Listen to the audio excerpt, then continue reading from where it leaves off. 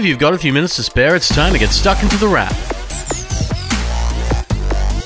It's the beginning of July 2021, the middle of the year is here, and you're listening to The Wrap, Australia's fastest technology roundup. And as the tech show overseas draws to a close, all we can do is watch from afar because we're in lockdown. Mobile World Congress saw some pre-announcements last week, but there was more this week, with 5G still playing center stage. You won't get a boost of 5G from a vaccination, but you may see more reach as telcos improve the towers and reception. Telstra noted its 5G network is covering 75% of Australians, while 4G is in reach of almost everyone at 99.4%. 5G isn't the only talk at a conference for mobility. Qualcomm showed off the next fast chip it has in its arsenal, the Snapdragon 888 Plus, and it's coming to phones at the end of the year, while Samsung showed off what we can expect from its next wearable, at least with how it works. Samsung's announcement kicked off what would be a week of accessories of sorts, because that's what the wearable is, even if it's one for your wrist. While Samsung has previously used its own Tizen OS, this year we'll see it replaced with Google's Wear OS, which will include apps that look more like they do on your phone, and even have a way of designing watch faces for developers. There's no word on the watch itself yet, but that's expected in the next couple of months with a Samsung Unpacked event. Lenovo also announced a few accessories of sorts with some tablets that can stand up by themselves thanks to a kickstand, as the company looks back at an old Lenovo tablet design as well as a new smart clock. That's Lenovo's take on the Google Nest Smart Display, but made small. Made for right next to your bed even. With a 4-inch display and speaker, it's a tiny bedside smart speaker, and this time will support wireless charging through a pad. No word on price in Australia, but we're expecting around the $100 mark when it launches later on. Dell had an accessory not long after, handy for folks working from home looking for a better webcam for their remote working world. It's a webcam modeled off a pretty big camera, digital SLRs and mirrorless cameras actually, coming in the Dell 4K Ultra Sharp webcam, which not only brings more resolution, but also some tricks to keep you centered and brightly lit in the frame. That's more than you can say for your regular laptop camera, we're sure. Of course, there's always a real camera, and there's another of those this week as well, as Nikon launches the ZFC, a camera that looks more like a Nikon film camera from the 80s, the Nikon FM2. While we're not sure the new camera will be as beautifully built as the old one, Nikon is taking that old film camera and modeling the digital camera on the retrolicious style, with controls up top, a leather textured body, and a 20 megapixel sensor with support for 4K video. And there were quite a few accessories for your ears this week as well, but we call them earphones. Campfire Audio launched a couple of bright and bold earphones, though they're wired. They're in-ear monitors. We don't see many of these anymore, but the Honeydew and Satsuma earphones definitely stand out, both at under $400 with big colors. Meanwhile, Sennheiser launched a pair of truly wireless earphones that do away with the cords entirely, because that's what people expect, and you'll find it in the $200 Sennheiser CX True Wireless, which aim to be balanced and well priced. We doubt it will be quite as big as a speaker we're checking out though, as we put a 360-degree speaker from Sony through its paces. You might have heard about this whole surround sound music thing that's going around. Sony calls it 360 reality audio, and has for some time, while Apple calls it spatial audio, and there are now music services that deal in it. Predominantly it's Tidal and Apple Music, and you don't need special headphones or speakers for it, because it's a new way of engineering music to sound more dimensional. However, the better the headphone and speaker, the more impact it tends to make. And Sony's RA3000 is a speaker built specifically for 360-degree sound, though it does come with some catches. It's a tall and chunky cylinder that will set you back nearly $500 in Australia, with a few speakers inside, 2 of which are designed to send sound ricocheting around your room, creating the feeling of dimensional sound. However, it doesn't work with every music service, playing the 360 sound from Tidal, but not from Apple Music, because Apple Music doesn't support Chromecast, and this does. If Sony had thrown in AirPlay, that might have been a yes, but there's no AirPlay here either.